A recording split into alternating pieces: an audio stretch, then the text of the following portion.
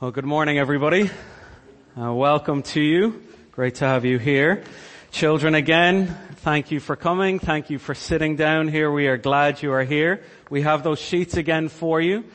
Please do try and do them as much as you can. Even if you can't do them, I really enjoyed looking at all your drawings and everything you gave me, all the verses that you wrote in between and all of that stuff. So I look at that during the week. It helps me pray for you and think about you. So please do come to me afterwards at the end of the service. And then when we finish Colossians, which hopefully is soon, I'll have something for you guys. So I'd love if that could happen. Turn in your Bibles to Colossians chapter 4, please. Colossians chapter 4. Now there's something that you guys do, and we all do it, when someone gets up here to preach. As someone gets up here to preach, here's what you do in your mind. You turn on what I call the sermon clock.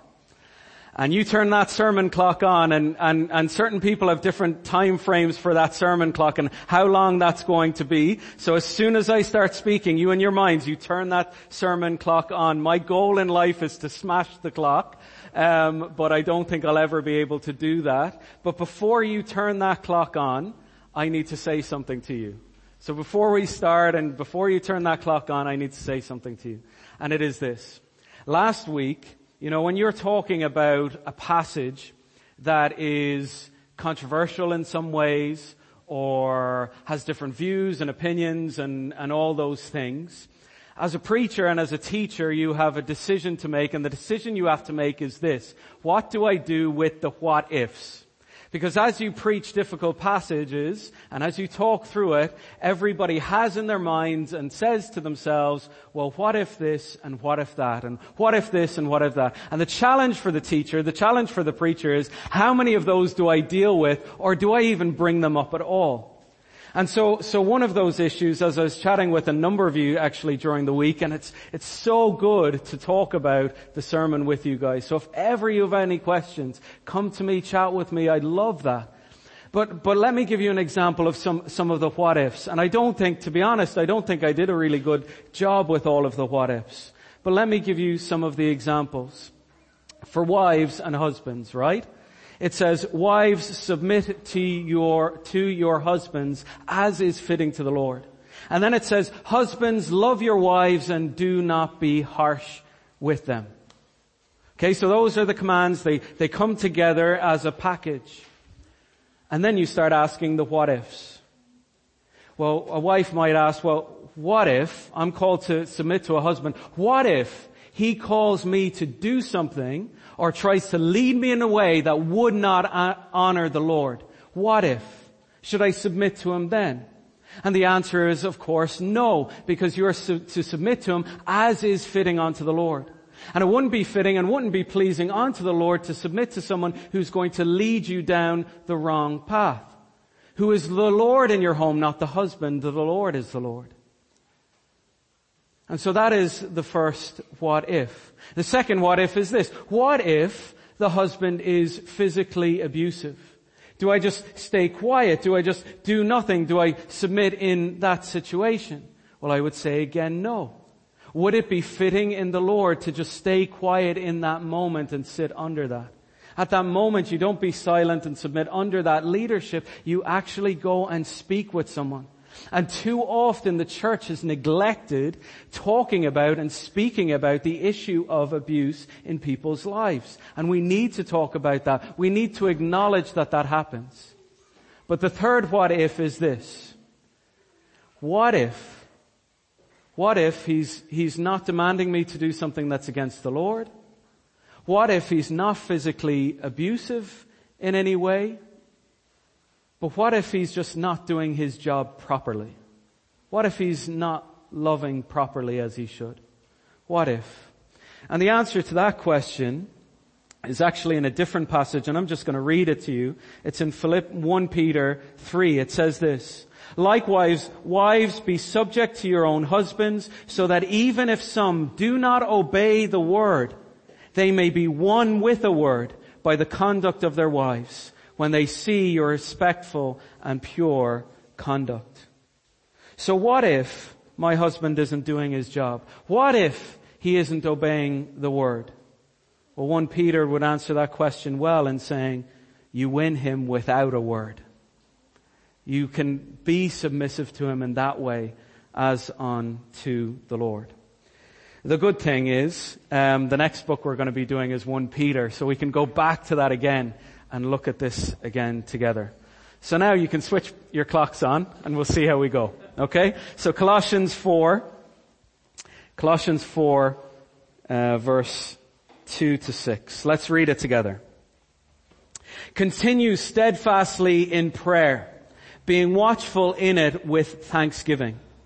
At the same time, pray also for us, that God may open to us a door for the word, to declare the mystery of Christ, on account of which I am in prison, that I may make it clear, which is how I ought to speak. Walk in wisdom toward outsiders, making the best use of the time. Let your speech always be gracious, seasoned with salt, so that you may know how you ought to answer each other.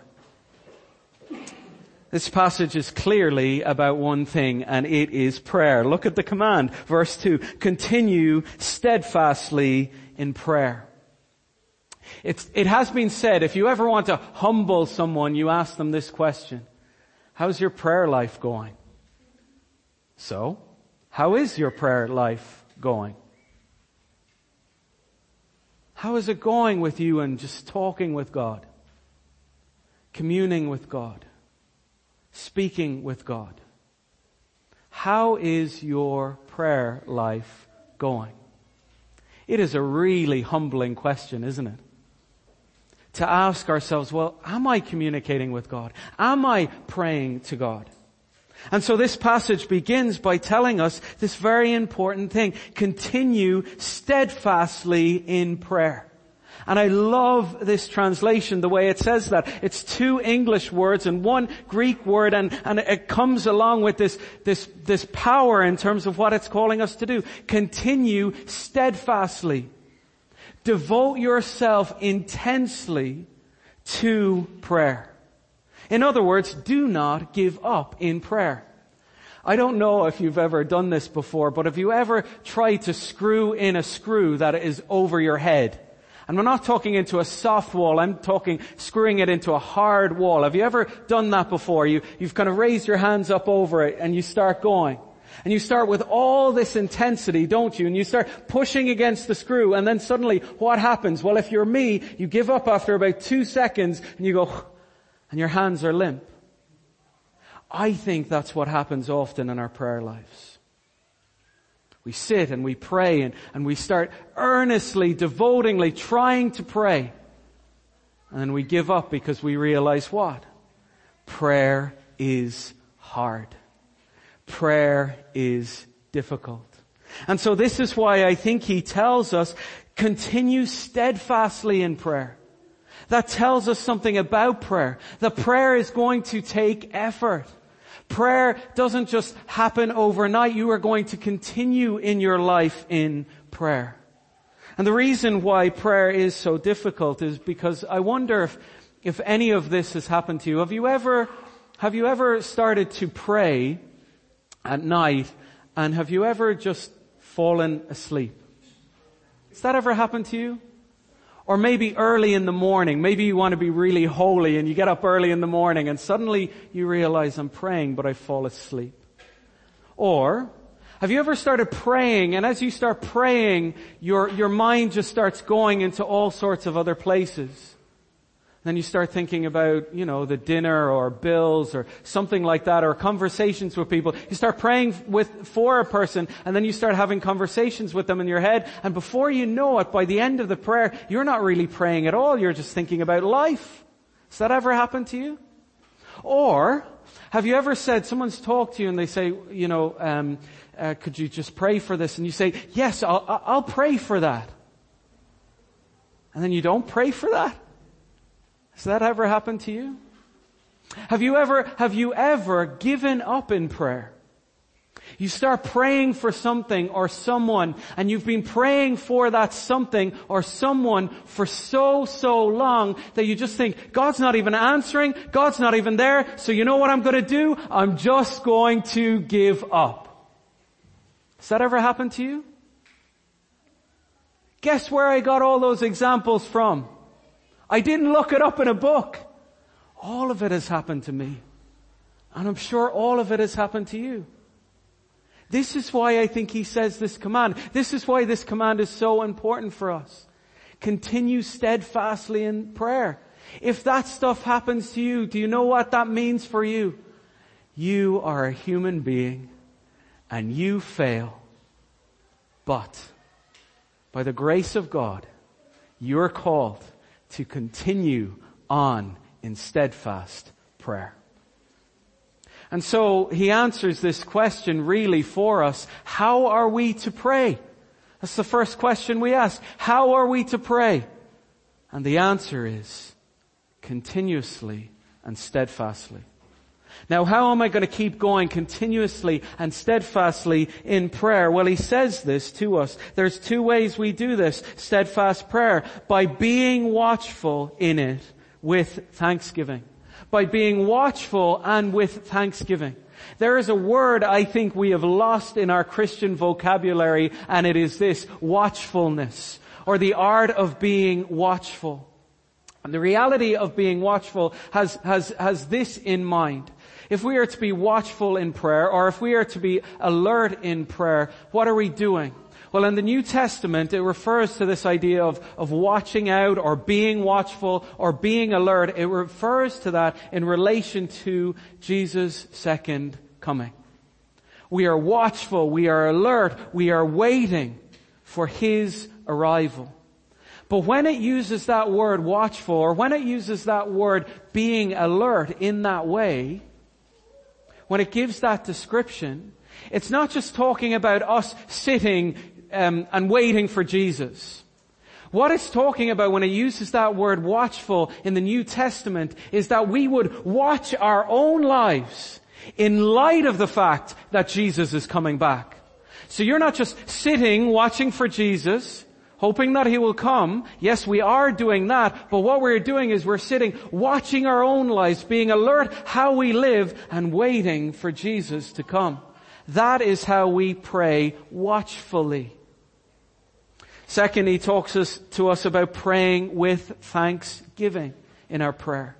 So if I'm going to continue on in praying steadfastly, I must pray watchfully, and I must pray with thanksgiving, giving thanks to the Lord.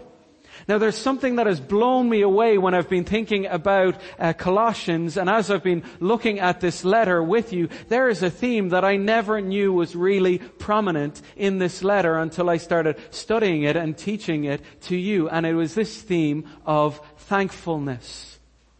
It comes up again and again in this letter, to be thankful.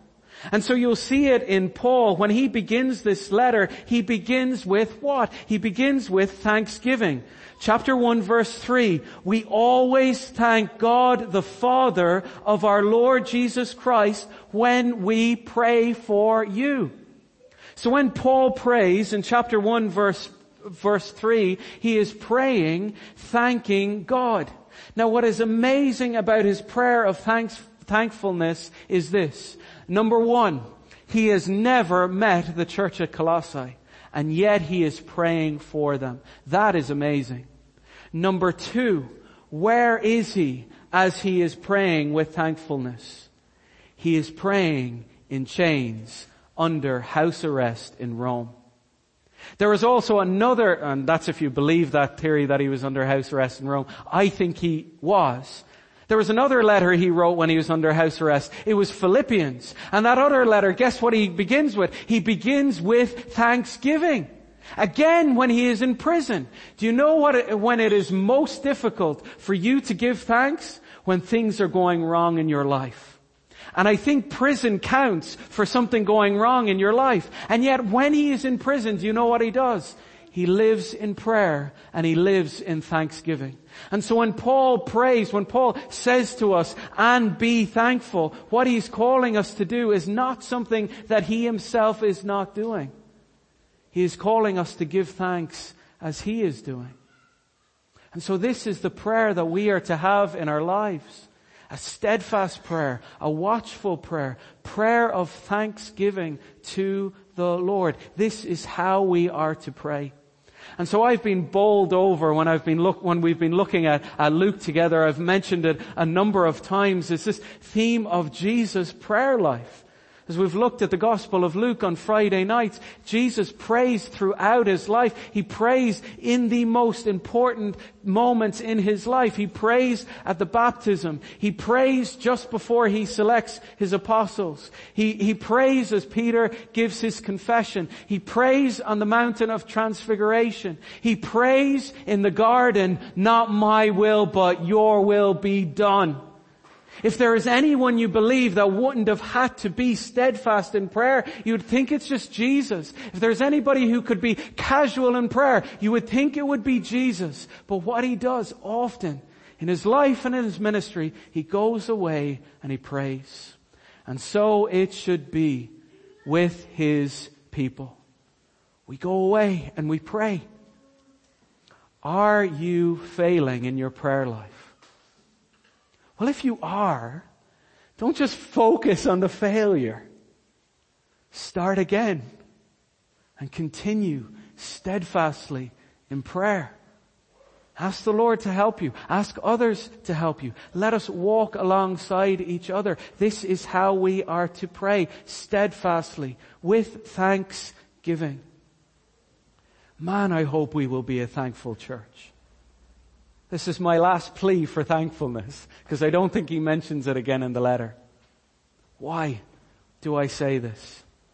Because we have perfected the art of grumbling. We have. I'm not saying just this church, I'm saying us as human beings. So when we pray, there should be a tone of thankfulness. There should be language of thankfulness in our prayers. And that should be our lives in this church. So that is how we are to pray, steadfastly. What are we to pray? Well, the first thing we are to pray for is open doors. Verse 16. Verse 3. At the same time, pray also for us, that God may open to us a door for the word, to declare the mystery of Christ, on account of which I am in prison, that I may make it clear which is how I ought to speak. Here's how I want you to pray. I want you to pray steadfastly. I want you to continue in prayer, and I want you to not give up when you pray. Now, what are you to pray for? I want you to pray for open doors. Now when I say that and when I look at that, I smile. I smile because of this. You might know it as Christians, but as Christians, you need to know something. We have our own little language. We do. We have our own little language, and when people who are not Christians listen in to us talking in our own little language, they wonder, what are you talking about? We have all these words and phrases that we use. Let me give you an example. Church planting. I was talking to someone about church planting before. They were asking me what I do. I never know how to explain it. Now I kind of have a thing that I do every Sunday, so I can tell them I'm a minister or whatever it is. But church planter or church planting. When I said that to someone who wasn't a Christian, they were trying to figure out what church and gardens had in common.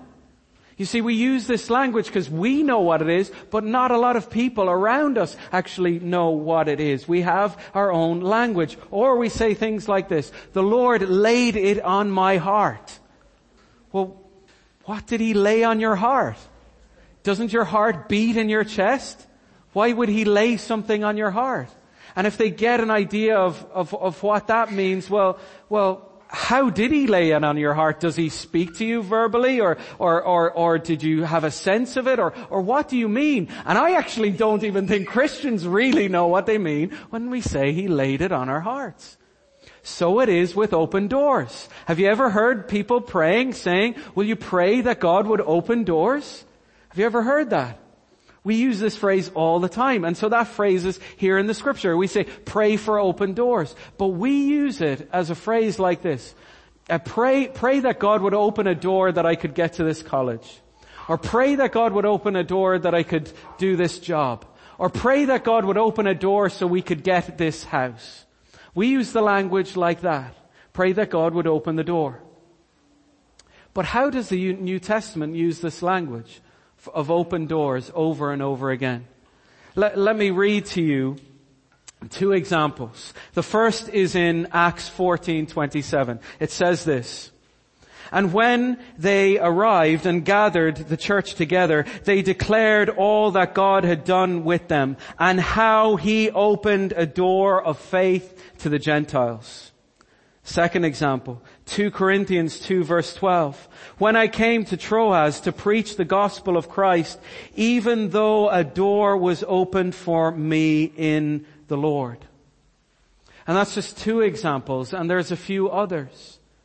When it talks in the New Testament about a door being opened, what it is a door being opened for the gospel. A door being opened for the word of Christ to go forward. This is how we should pray. Let's pray for the gospel to go forward. Let's not just take this phrase and turn it back on ourselves and say, pray that God would open a door for my job and pray that God would open a door for my work. Let's pray that God would open a door for the word. Now here's what I don't want you to do. Let's not go around like the language police and say, well, actually, did you not know that open the door didn't really mean that? No, let's not do that. But we should know what it does mean. It is a prayer that a door for the word, the gospel, would go forth. And so this is something that means a lot to Paul, and you know it's what means a lot to Paul is this, because he prays for the word to go forth.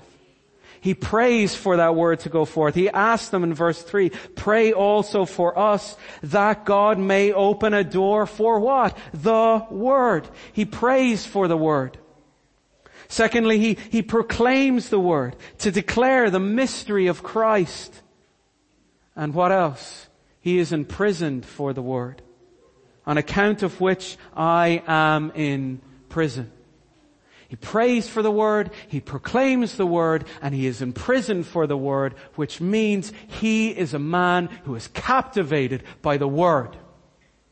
If he wants one thing in life, there is one thing that he wants more than anything in his life, and that is that people would hear the word. He wants to pray for it, he wants to proclaim it, and he will go to prison for it. That is what I want for us as this church. That we would pray for it, that we would proclaim it, and that yes, we would even be willing to go to prison for it because it is the word of Christ. And what does he call this word? He calls this word the mystery of Christ. And when he calls this word the mystery of Christ, this is not the first time he has said it. How do we explain this idea of the mystery? I've told this to you before.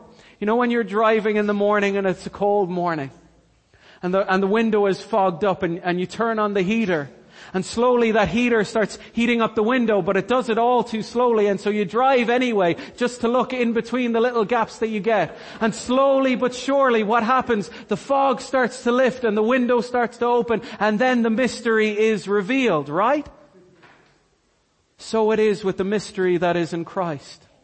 There is this small little picture in Genesis 3:15 that gave us this small little picture that there would be coming this one who would crush the head of the serpent. There is this small little picture in Genesis chapter 12 that there was coming a one who would bless all the nations. There was this small little picture in Genesis chapter 49 whereas there is coming this one in the line of Judah who would hold the scepter, who would be the king. There is this small little picture in Leviticus chapter 1 to chapter 7, when it talked about all the offerings that would be offered, the small little picture that was slowly being revealed. This small little picture in Leviticus 23 when it was talking about the feasts and the festivals. This small little picture in 2 Samuel 7 that was talking about a king who would reign on the throne of David forever. This small little picture in Isaiah chapter 7 that was talking about this one who would be born of a virgin. This small little picture that was talking about this one on which the government would be upon his shoulders. This small little picture in Isaiah 53 that spoke of a man who was despised and rejected for my sins, of a Savior. A small little picture that was revealed in Christ. He is the mystery that we proclaim. And He is the one that you need. And He is the one that we want this world to know about. So what should we pray for, brothers and sisters? We should pray for open doors. Oh God, would you open doors for your word in the gospel in this town? Would you open doors for your word in the gospel in Rochestown and Monkstown and Cove? Would you open doors for your word around the world? Because this is what people need. Forget your possessions. Forget your stuff. Stop running after that. Start praying that God would move in power by His word. That is what we are to ask for. Pray for open doors. And also, pray that lives would be changed around you. This is why I think he says in our final verses 5 to 6. Walk in wisdom toward outsiders, making the best use of the time. Let your speech always be gracious, seasoned with salt, so that you may know how you ought to answer each other. First, he encourages them to pray for open doors, for doors to open for Paul. But now he is encouraging them to live in such a way that open doors would come in your own lives. Verse 5, walk in wisdom toward outsiders, making the best use of time. You know, people might get offended by that idea of outsiders. That Christians would even talk about that, or Paul would use that language, that there is outsiders. But all it is, it's not a derogatory phrase. All it is just stating facts. There are those that are in the faith and there are those that are outside of the faith. There are those that trust in Jesus and there are those that don't trust in Jesus. The Bible is very black and white with how this works. There are those who are in and those who are out. And the reason why we need to know that there are those who are out is because we need to know who we're to share this news with. And again, you might think, well, that's really offensive that you would think I was out and that you would consider how you should speak or talk with me. But if we believe what we believe, there is nothing more loving for us to do than seek to speak to those who do not believe what we believe. And I could think of nothing more hateful than to believe what we believe about heaven and hell and not speak to people about it. And not pray, Lord, help me make the best use of my time, that I might be able to tell people about you. There are people that are outside today, and we need to make the best use of our time. Have you noticed something about us nowadays? We are time wasters. We are. Think about how much time you spend on your phone and on your gadgets and on your gizmos. Think about how much time you spend on that. You know, I got this software on my computer. I put it on my computer, and what it does is it sends me a report every week on the beginning of the week on Monday. So what it does is it tells me at the beginning of the week how I spent my time on my computer last week. And it does it in percentages. Here's how much time you spent on Word. Here's how much time you spent on the Bible app. Here's how much time you spent on Sky Sports News. All of that stuff. It tells me everything. Why do I do that? because I don't want to waste my time on this silly little thing. I want to make the best use of my time. And so we as Christians in our lives, we need to assess our lives and how we're spending time with those who are not Christians, and are we making the best use of that time? Are we redeeming that time? And what is the best way to make the best use of that time? The best way to make the best use of that time is to speak graciously. Verse 6, let your speech always be gracious, seasoned with salt, so that you may know how you ought to answer each person. Let us think about other people that we're talking with. Let us allow other people who are not Christians have a different opinion than us. And let us speak to them and use those opportunities. You'll be so amazed if you start looking at your life from a different angle and start seeing, Lord, you've put people in my life, and how am I going to speak to them? When I'm at work, when I'm in the playground, even yesterday, when we were walking around, the Lord had just put different people that didn't believe in my life and gave little opportunities. I failed in some. I was a bit more successful in others. But just this reality of, Lord, will you help me when I'm talking to other people? Make use of this time. Have these conversations. Allow them talk to me. Allow me talk to them. And let's be ready to give some answers. Let's pray that God would help us make best use of our time with other people. Prayer is something that is so important, brothers and sisters. And it is something that we should not give up on. We are to continue steadfastly in our prayer. I think of that account, that story of Moses Hall. Moses Hall, he was an African pastor in Jamaica in the 1800s.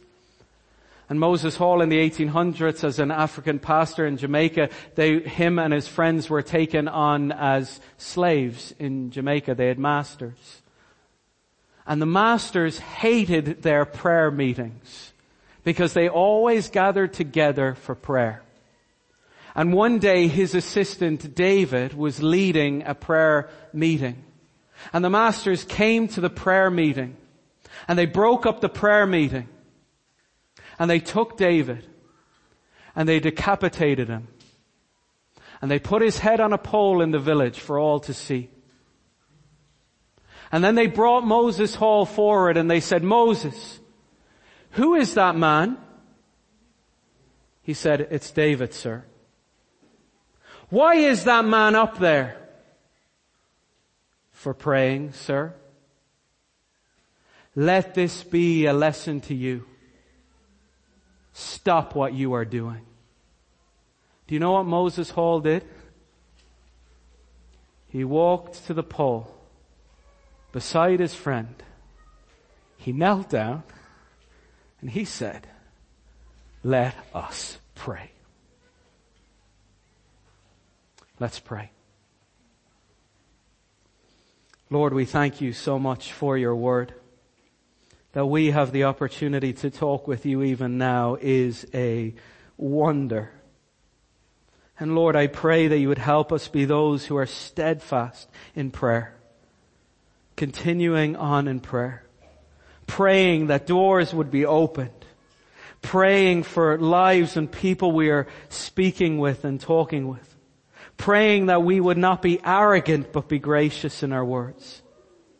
Praying that we would see every opportunity as a window to tell people about the most important person in our lives.